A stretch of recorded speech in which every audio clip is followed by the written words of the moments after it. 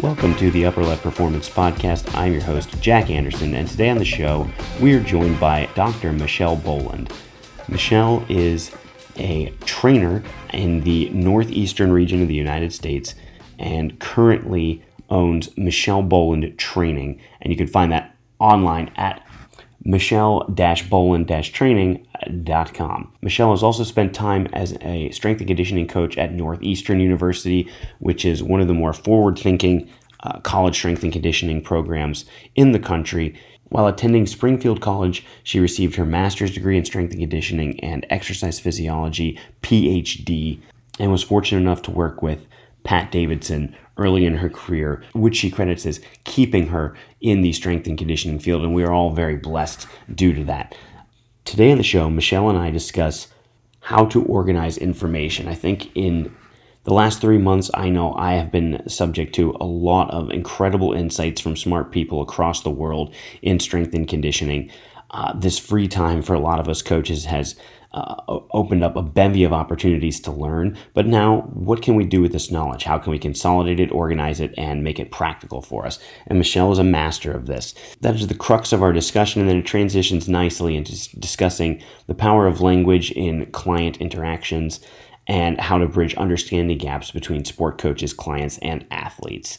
Michelle's thoughtful approach is one I very much appreciate. I think she's one of the best deep thinkers within the industry, and some of the knowledge she brought to the table here was absolutely incredible, and I had an amazing time conversing with her in full about these topics. So let's just jump right into it. Here is Michelle Boland. Michelle, thanks so much for joining the show. Really appreciate the time, and I know obviously we were just talking about kind of the things that have changed recently for both of us in the middle of the this whole coronavirus thing. So before we dive into that and kind of some of the changes that we're talking about, just give me a little bit of background on yourself and where you've been the last couple of years. Yeah, well, thanks for having me on. First of all, this is great. I'm very excited. Absolutely. So the last couple of years, I came from a Division I college environment. So I was a strength and conditioning coach in the collegiate setting. Absolutely loved it, miss it to death. But then I decided to move on to the private realm. And I currently own my own company called Michelle Boland Training right now. I do remote coaching services, personal training services, and right now I'm getting really involved and really enjoying the educational kind of platform online. So I've created two courses now, and really enjoy continuously having conversations with trainers and kind of talking through a lot of the course content that I have with them. Yeah, that's honestly one of the reasons why we wanted to talk today, Noel, because you've told me that you've been pretty into taking a lot of information, consolidating it, making it more accessible to people. And I know for myself personally, there's just been such a plethora of options from coronavirus, just the free webinars. People are just giving away a lot of information for free. And, on one hand, I love it, but on the other hand, I realized a month ago, I had to slow down a bit and kind of actually process what it was that I was just putting into my system. And I know this is something that's kind of been important to you recently. Yeah, absolutely. I think my course is very different from others because it's not about acquiring new information. Yes, I'm sure you will learn new things, but it's all about teaching the skills on how to take what you already know, because what you already know is probably enough and can help you succeed, help your client succeed. But it's about when you do encounter new information, where does that fit in? How can it help you resolve current problems that you're having? How can it help you create better situations for your clients, instead of it just being, oh, that was great, that was interesting, and then kind of forgetting about it or not really understanding it on the level of kind of your own identity. Yeah. So take me through just a little bit of that then with for example, let's say young coaches in particular, I remember being introduced, and I don't know a ton about PRI, but I was, introduced to it when I was a GA about 5 years ago, and I've gradually accumulated some understanding of it through some great people that know a lot about it. But I know now when I try to, when I talk to other young coaches about that or similar topics, it can be very overwhelming because it isn't something that they kind of have cut their teeth with, for example. And I think some of these things, they may or may not be important, but I think a lot of them have a lot of value. So how do you kind of get someone to understand that value and to loop it into their line of thinking? Yeah, absolutely. So any system you come across, whether it's FRC, FMS, PRI, people throw these things around a lot without really truly providing an understanding of them. And it can be very threatening to your peers or your listeners that you have. So PRI stands for Posture Restoration Institute, and they're in just an amazing educational system. And I mean, I think I've been to about 12, 13 courses now, and it's getting very popular in the strength conditioning environment and setting because it's extremely useful if you know how to integrate the information. And I think that is a skill that a lot of people lack, is the ability to implement and extract information in conceptual terms. So can you take the algorithms they give you, the step-by-step process, the test, intervention, retest type of activities, and create abstract or ideas that are just like general notions to condense like commonalities between information. And if you can do that, if you have the skill, I mean, these are what the best like leaders in the profession do, then you can completely take that information and integrate into what you do with your clients on a daily basis.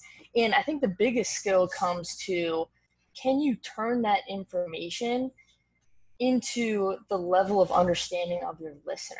So you just said PRI. So I've heard a lot of trainers and PTs over the years provide rationale for what they're doing with these acronyms. And the level of understanding of their clients have no idea what they are talking about. So you're either going to make two mistakes.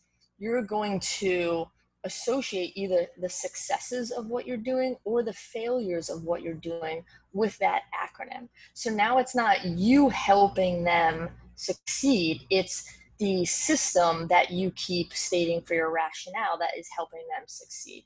So why are they coming to you? And then same thing with failures.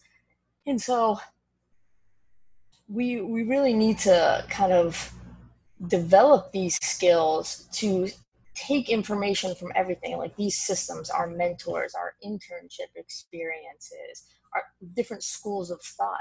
Everything is so useful, but instead of just embedding yourself into a system, providing rationale based on just the name of the system, which is going to go over the head of your listener, can you actually have the skills to turn those things into, especially like jargon terminology, into the level of your own understanding and the understanding of your listeners? And I think that's kind of like what a lot of people are missing in the realm. Yeah, you mentioned like concepts and a little bit more like abstract thinking, and to be honest, that's kind of, at least I think, something that I love and am pretty good at. And when it comes to, I think this is something that's developed for me over time though, because I feel when I was younger, if someone told me about this, I'd want it, like the FMS, for example. The first time I heard about the FMS, I'm like, wow, this thing does all these amazing things, and I need to know how to do it. I need the practical application. And when you get like a manual for something like that, you skip through the concepts, you go right to the practical application. Methods, yeah. Yeah, exactly. And so great. You know how to do the methods, but we're not getting the concepts. And to me, I think that's what you're talking about here. Like that allows us some creativity and allows us to kind of improvise and do stuff on our own, right? Absolutely. Like usually we're all kind of saying the same things. We're just using different terminology from different systems to talk to those about those things. So you mentioned FMS, like a huge concept that FMS gave us all kind of in the beginning is like test, intervention, retest. And then if you understand that kind of sequence or path as an abstract concept, you can connect that into everything that you've kind of learned so far and the decisions that you make as a coach. Yeah, I really like where I never even thought about that as being like one of the takeaway concepts of the FMS. It's actually really good. Cause I mean, it's something you always think about, like we test, retest now, but, and this is probably something like predates me being in the field. Cause I first started getting pretty into it like 2015. So that's kind of something that you just kind of, you see happening all the time, test, retest. But I guess then like for someone that 5 years before that, maybe that wasn't as commonly done as a strength coach. Is that what you're saying? Yeah, I mean, I feel like that's what the FMS kind of gave us as a strength conditioning field. I think that was definitely in like the PT realm before rehab realm, but now we've kind of understand the importance of assessment, no matter like what you do, assessments, evaluations, and how you actually using that information to make the decisions that you're making directed towards an outcome. So whether that's, you know, performance on the field or general population clients, like or body composition goals, things like that. Do you see the desire for is the desire for practical application among younger coaches like king for them? Is that like, do they ignore, like, am I right in assuming like from what you're seeing, they're kind of ignoring like these overarching takeaways that might be more beneficial in the long run? Yeah, I would say it's a part of the journey. I don't think they're ignoring them. I think they just maybe lack the skills to be able to see these things because they don't have even a really good foundation yet. I think that's why like our leaders in the field provide people that kind of information because they've had these years and years of experience acquiring knowledge. And then the information that they kind of give out has a lot to do with how they've consolidated that information. So it allows these kind of like young trainers to like see these older people or latch on to like mentors and systems because they've already done like the work for them. And in the beginning, it's totally fine to, you know, learn a system and implement that system because I think it's a good learning strategy because you'll learn from your failures. You'll get to see how another person or company creates procedures or plans for things. But then after a while, you're not expressing yourself. You're not expressing a coaching identity for you. You're just trying to fit into something else. So I would say, like, as a young trainer, just expose yourself to many different things instead of just latching on to maybe the first system or mentor that you resonate with. Yeah, I really like that a ton. And I think that for a long time, like, even though, and that we are told like these common things, like there is no magic bullet, you know, just a tool in the toolbox. But until you like actually like gravitate towards something that you think is the thing and are proven wrong, like it's hard to sometimes really understand like the magnitude of one of those types of statements, you know? Yeah, absolutely. And it's basically just like young trainers don't even have buckets where they can put new information in. So I think the skill of creating categories or the skills of where to put that information in for understanding, that's something that needs to be developed over time. Do you think, I'll be completely honest, and I don't want to put you on the spot, but like for me, I feel like my grad program left me like woefully underprepared. Luckily, I kind of like caught on within a few months and like did 4 internships at once, like was just doing all the crazy things that, you know, young strength coaches do. And luckily, like I was smart enough to realize like me just sitting in the classroom, getting the information that's being provided at an academic level where I was anyway, was just not going to be enough. And it really, if I had relied on that and come out and been like, I have a master's degree in a CSCS, like I would not have been ready for any of the jobs that I had coming out of school. I mean, I completely understand that. If you know me, if you know me on like a personal level, like I'm very outspoken about my disappointment in like the academic system. I mean, they basically had to kick me out. I loved being in school so much. Like I could have just stayed forever. But they finally were like, yeah, you're done. Please get out of here. Yeah. Yeah, exactly. But one of the things I am disappointed at, you know, after that experience, I think I'm better able to understand like where the gaps were and maybe how I can help others fill those is they didn't give you kind of an end result to work backwards from. They didn't give you like a rationale for why it's important to develop these skills. You know, for example, like why do you have to write papers? Like, what's the significance behind that? You know, I'm a big like Jordan Peterson fan, and like he'll give an explanation of, you know, because it will make you kind of good at everything else. It will make you like a weapon if you can give coherent explanations for things, if you can write effectively, if you can create coherent arguments for things. Like, there's nothing stopping you in your like trajectory for your career. Yeah, I was actually a lucky son of a gun, and I ran into Pat Davison at Springfield College. And, you know, I got through my master's program in CSCS just like you, and I almost didn't go into strength conditioning. I just completely lost interest in it. And, you know, he was a professor there, and he was actually, I think, my thesis advisor. I chose him, and he had a great conversation with me after I presented my thesis, and talked about like moving forward and whatnot. And he just exposed me to so many different types of things, and PRI was obviously one of them. But it's kind of just once you switch your lens of how you view things, or you're allowed to see something from a different perspective, it just gives you so much like passion and drive, and allows you kind of like this creative drive to be like, oh, I can change like this perception of what I'm going to be doing. And I think that was like highly motivating for me. I do want to mention you had to present and defend your thesis to Pat Davidson. That's a scary. I know you guys are buds and everything, but that's kind of scary. He was probably the least scariest. Like, oh, really? Pat can be scary, but like he has a sweet side to him. I think I tell that story all the time to people. I tell it like my first day of my course to all the students, because I consider it like one of my biggest like turning points in my life / failures. And I appreciate that he was a part of that, because, you know, academics I took seriously, but I didn't really have to work too hard for it. And I went into my thesis, and, you know, these professors, people a lot scarier than Davison, were popping off questions at me. And I don't think I was prepared as well as I thought I was. So, you know, I ended up passing, but after, you know, he sat me down and was like, you know, you passed, you did good enough. But he was like, I expect a lot more from you. And, you know, if you're moving forward, because I was, at that point, I knew that I was going beyond my master's degree.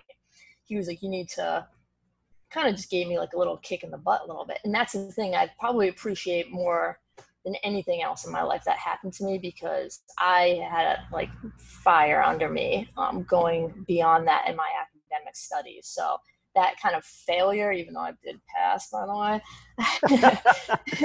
it was a good like turning point for me. So I'm curious then, what made you think about not like entering the field when you were done? What was kind of the reason for that? I'm not a very like hoorah type of person. Shocking, I know, right? Too analytical, too smart for the rest of us. No.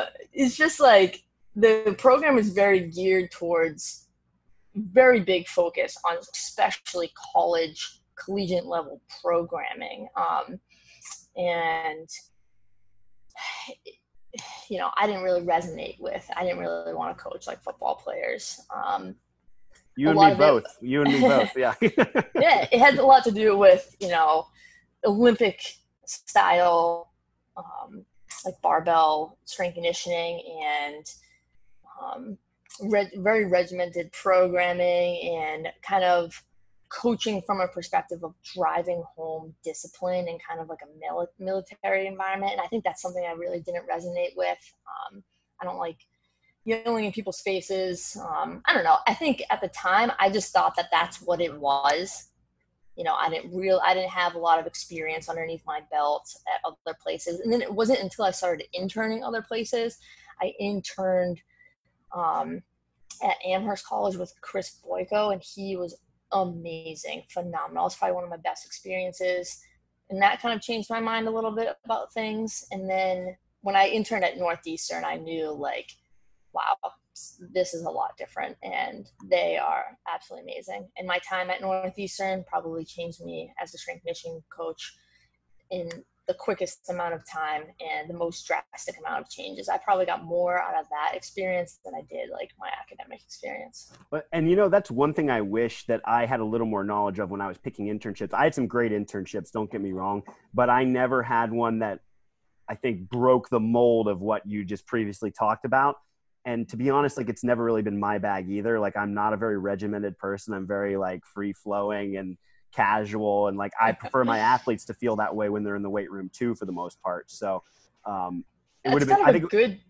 Yeah, sorry, that's kind of like a good tip for like young trainers of like when you go to like interview for internships, interview them as much as they're interviewing 100%. you. Like, they should have like a huge curriculum. They should have things outlined that they're going to teach you. And that's the best experience. And they should take continuing education very seriously. I know like Northeastern, we had 2 to 3 seminars or courses every year that they paid for their staff to go to. And that sets people apart.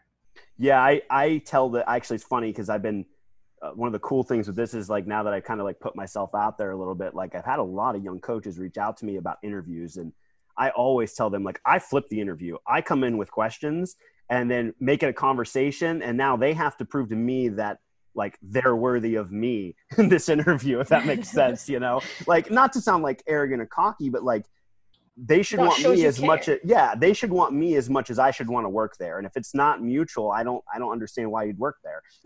So well, interns like need to bring things to the table just as much as the internship needs to provide education for them.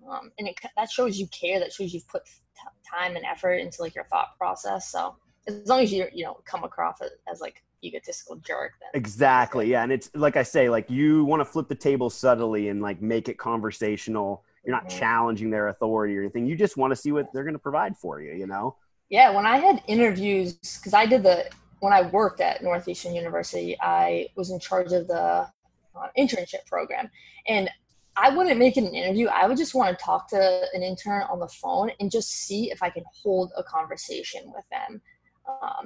Because, if it's just going to be like a Q&A or you're not going to really kind of converse with me too much, I don't know if this is I don't know if it's not fair to you, because you're probably not going to get the most from the internship if you don't want to kind of ask me questions and back and forth. Yeah, 100%. Flipping back real quick, I love what you mentioned about writing papers and finding the end goal and then working your way back. And I was actually talking to another coach about this the other day, where he was like, man, why do all these internships have you write like a 12-week program for something generic? They never tell you it's a basketball player. That's it. And you got to write 12 weeks. And then we hear like some of these same people going like, oh, you have to coach the athlete, not the sport. It just seems like all backwards, and we're not working from that point, like you said, of that end point and then working your way back, Yeah, at some level, people like young coaches need to show like a thought process, and that's probably what the goal is for that. But yeah, like I agree with kind of, I don't like 12, 24 week programs like laid out for people, because then people just get locked into that too much. But I think we just need to give people assignments to kind of show that they're doing something. That's what I hate. I just hate that. I'm like, well, okay, if you want me to do this assignment, like, let's talk about it. Don't give me like 3 bullet points and then kind of turn me loose. Like, and again, maybe like I'm overestimating like the capabilities of some of the young coaches. But like for me, when I was given that assignment in grad school, I'd be like, all right, I guess we're gonna back squat. I guess we're gonna dumbbell row afterwards. It's like, I could do this in my sleep. like, come on, we got to do something a little different here.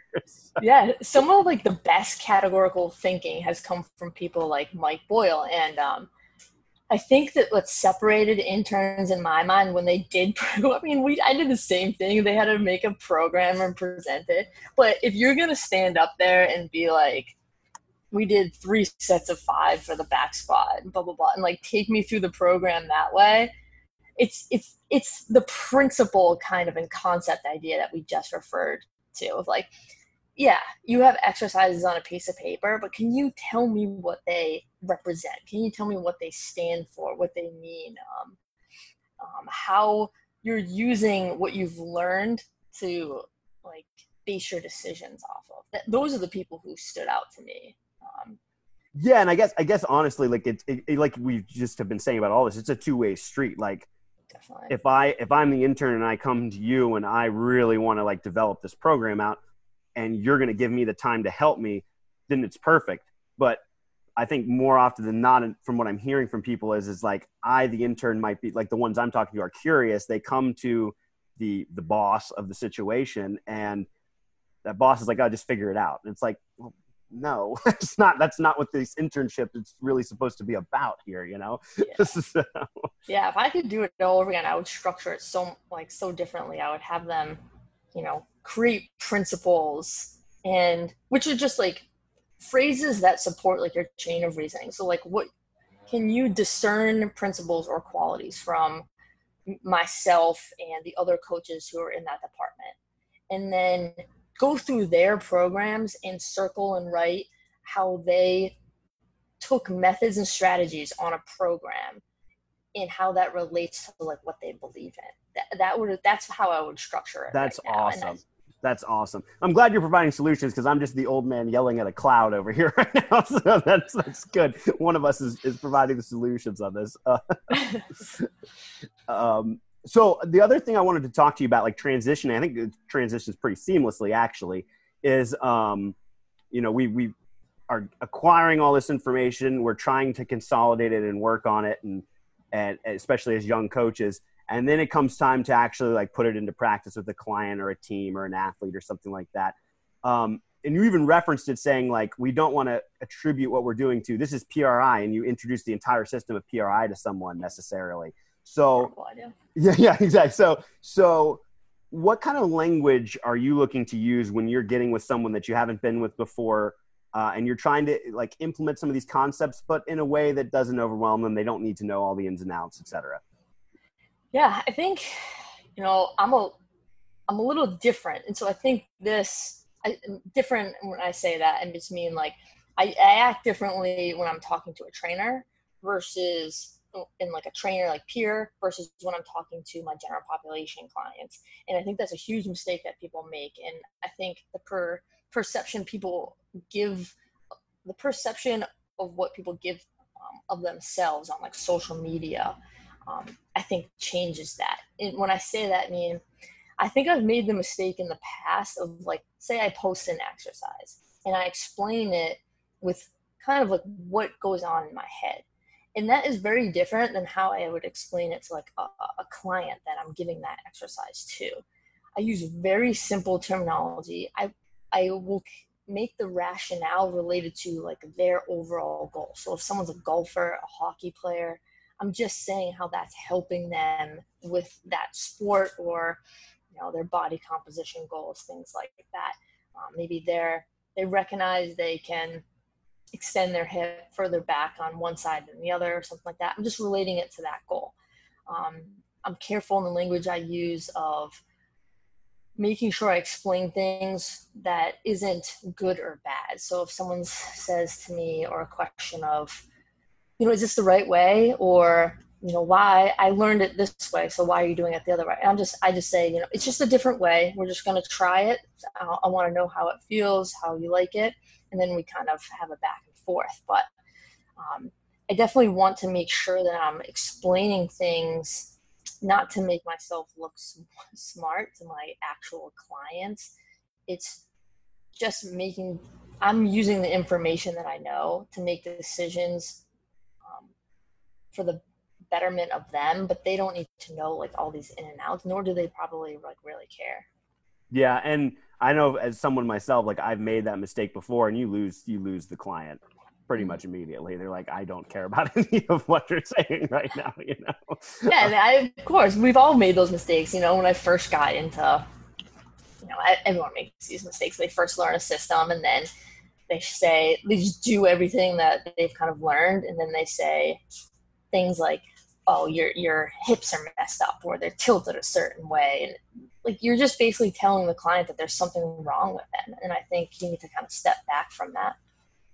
Yeah, I think that's really interesting, because I The last setting I was in with the military, there's a very like everything's either right or it's wrong in a lot of cases, like in their entire culture, And so when you go in and you're just coaching these guys, like they expect you to tell them like, this is wrong about you and you need to fix this. And it's like, well, it doesn't really work that way. Like we're all kind of on a continuum with each movement, and we might need to tweak some things here and there, but like, for example, the ACFT is the new Army Combat Fitness test, and everybody wants to know what the best way to pull the trap bar deadlift off the ground is. And it's like, it could be anything. I need to see you. Like, it's not like one way. Exactly.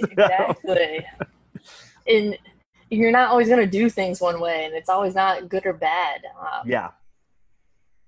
No, I love that you're saying that about like not good or bad. Do you talk to Joel Smith much? I know you were on his podcast, I think, one time a couple of years ago. Yeah, I think I've been on the podcast 1 or 2 times, but not on a regular basis. You're not a Darian Barr who gets like every 5 or 6 episodes with Joel. Yeah. But no, I love that Joel has been talking about like the living set and like altering things within a set, sometimes like randomly changing a tempo for an athlete halfway through a set. Like, that looks good, let's slow that down. Or you feel that there, like, let's move this one with more velocity. Like, and you even mentioned rigidity earlier, and like I really abhor rigidity. And so like, and the life of an athlete in particular can be very monotonous. So like, let's find little ways to shake it up so that they realize that there's a lot of fluidity that can happen in training. Mm-hmm. And on the opposite spectrum, general population clients, all they want is like novelty and like new things, like new little shiny toys, right? Yeah, and I do that a lot. Like, say we'll have like 3 sets of something, like they could be doing a different variation each one of those sets, or the intent can be different. So like, say you're doing just maybe like a static hold, maybe you add static hold and then a few like fast reps, and then at the end it's all just fast reps. So like changing it that way, but you're also progressing them at the same time, and it's helping them learn better because now you can connect things as you move along. Mm-hmm. Now, you've worked a bit too in obviously the college setting, like you said, and so therefore you had to have interactions with sport coaches.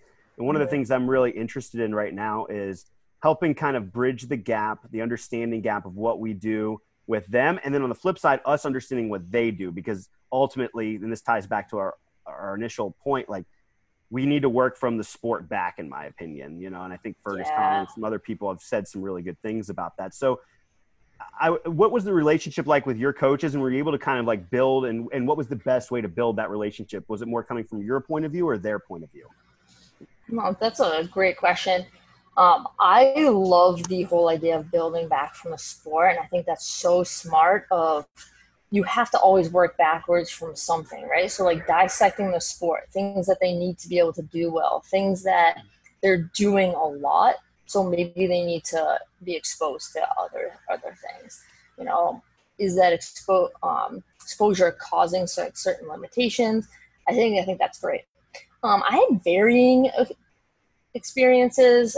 There were some coaches that just had zero respect for anything a strength conditioning coach wanted to say or do. They used them as like kind of a scapegoat for when things went wrong.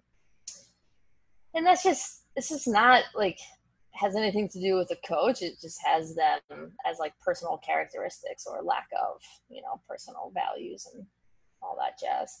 And then I was able to have great experiences with some coaches who really just let me do what I wanted to do. And we had meetings weekly where we exchanged kind of information about, hey, this is the practice plan. Okay, great. This is how I'm going to kind of fit in with your practice plan. So I had like both experiences, both varying tools. When there was technology involved, I think that created a better avenue for communication, because I could actually show them data saying like, when you practice them a certain way, this is what happens to various types of players and who we need to keep our eyes on and how I'm going to change things in the weight room because of this. So when you can have conversations related to how people respond differently, I think that's a great way to get in there, and then have conversations in relation to what they're doing and how you can support them. Those are probably the best avenues for communication. Yeah, I'm very intrigued by coming at it, because I feel like a lot of times, and I think this myself too, especially a few years ago, like when I was at the D3 level with a bunch of coaches, so I had just countless different relationships and interactions. But one thing that I think always I failed on was never talking to them just about the game in general. It always came down to like, and it was sometimes even them, because like, oh, it's the weight guy. Okay, what are you going to do in the weight room to like help us out on the basketball court, for example, you know? And for me, I never went to a practice and was like, what are you doing here with this drill? Like, what's going on with this? And I don't even look at it through my lens anymore. I try to look at it through like the coach's lens on the basketball court. And I think like it's hard to do because it's hard for us, but like if a coach is making effort to come down to our realm and start talking in our terms, like we really need to try to reciprocate that, you know? And I think that is a phenomenal way. Like if you can speak, it's all about, again, speaking on the level of understanding of your listener. I think a thing where it kind of strength conditioning fights for kind of respect or how we're represented or our like intelligent levels. But I think a lot of the things like I saw people fail at is kind of trying to highlight what they value to be important. Or when I'm saying that, I mean, coaches kind of just think, you know, just moving more weight or doing certain types of exercises was our only kind of role or responsibility. And I think I've seen a lot of like difficult conversations related to, you know, having your athlete do a back squat isn't going to make them better on the field, or having your athlete move more load with a trap bar deadlift isn't kind of going to get them to their goals, because I think they associate those things solely to like what we do. So having conversations about skill on the court or motor learning type of activities, coordination development, and having coaches see us as an avenue to get better at those things as well, and how you're just kind of adding resistance to coordination training, which they're probably trying to make as their goal in practices. That's probably where the field is moving and what we can be really good with in the performance realm. But I think we're struggling and fighting against people's perception of the only thing that matters is quote unquote strength, like whatever that means, more so just like moving load. Louder for the people in the back, please. That was gold. That was really good. So that's exactly what I'm thinking about when we talk about this. Like there's so much more to what we could provide, because I think the good strength coaches are aware of so many other things, the nervous system, et cetera, all these other things that just can take a more holistic view of the athlete.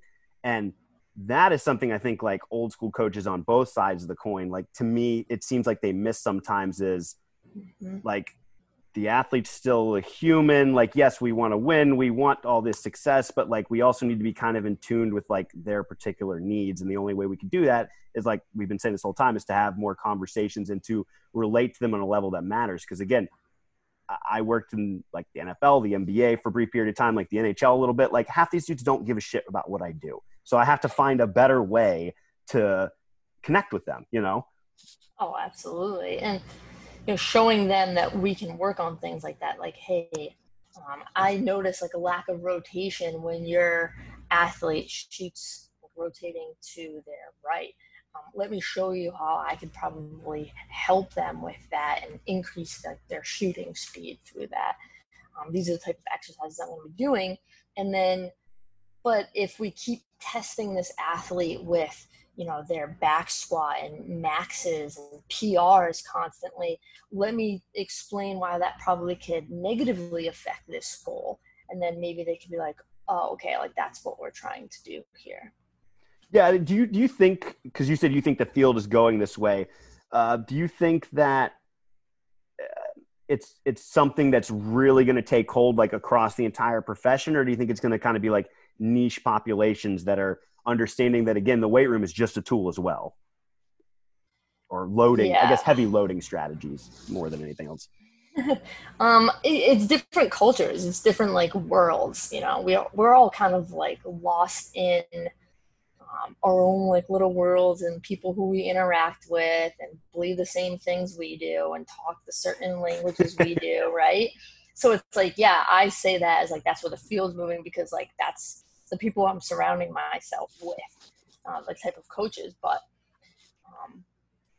getting like expanding your network and getting to other types of environments, like I mean, I can't really speak for like the collegiate football realm, but like putting mass and size on athletes is probably pretty important for that sport.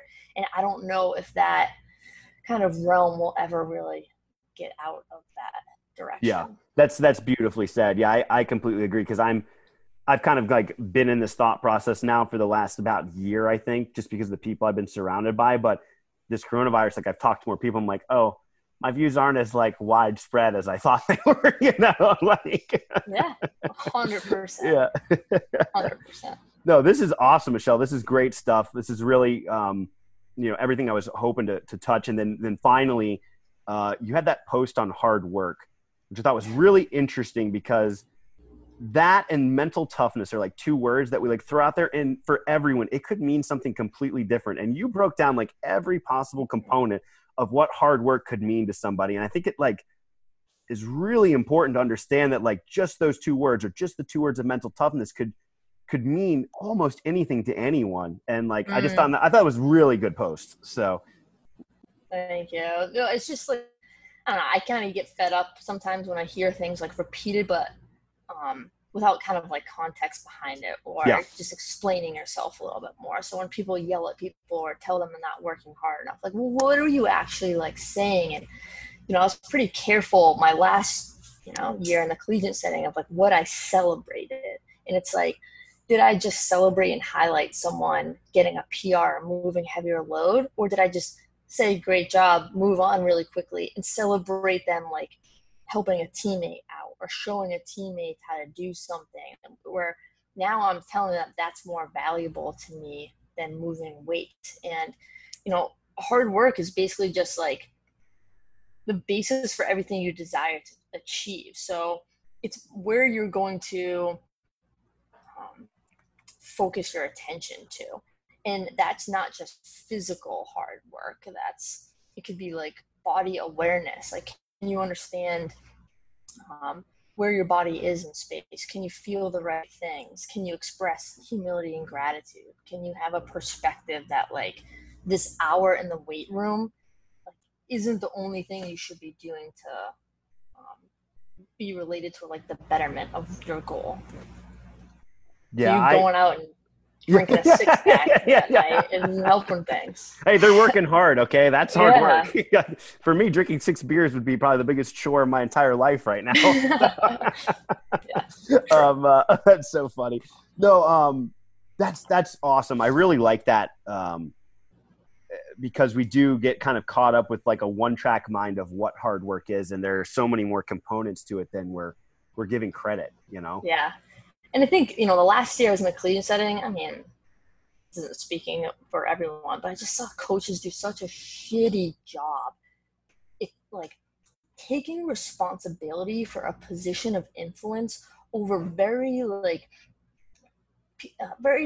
age range where you can have a high amount of influence. So like 18 to 22-year-olds, like they're so intelligent. You have so many great conversations with them, but as I saw this huge separations and completely like not really caring about like the person, like over just like what they're doing on the field or what grades they're getting, and just like punishment kind of relationships.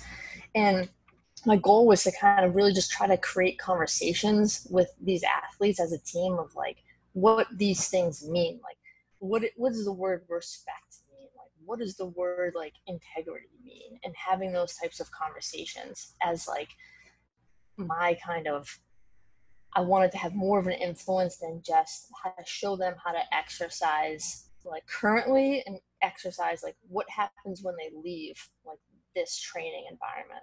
Yeah, I love that. And I know like for myself, those things are kind of like ingrained in me thanks to like good parenting and just being around positive influences for most of my life. But like, I tend to forget sometimes, like I can say that once for, I have a 14-year-old client right now, but like he doesn't remember that 5 minutes later. I have to repeat it over and over and over, and also find a way to make it fresh so that it doesn't sound like you're not just harping on something that you think is bad, that they're doing. And it's such a fine balance when you're in a position of authority, I feel like.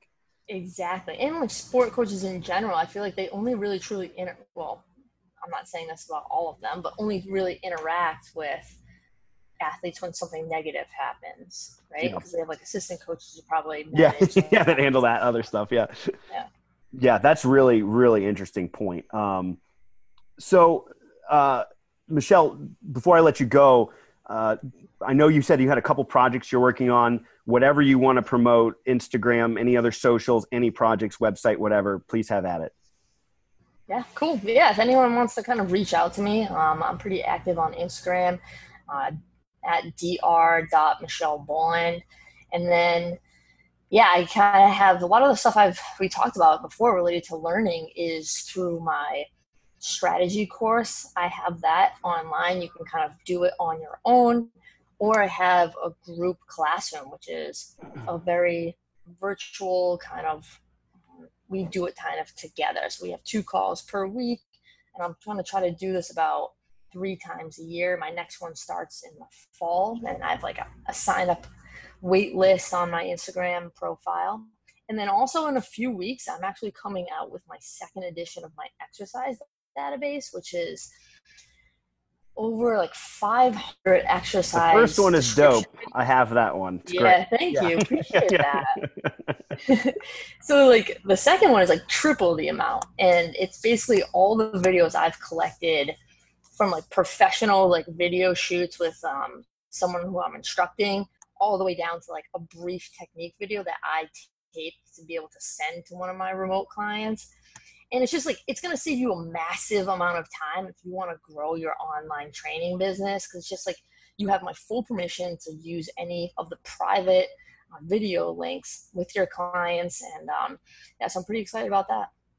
That warm up, you had like a generic warm up in the first one that I ran through Mass 1 the second time last summer because I had a training partner. I did it alone the time before.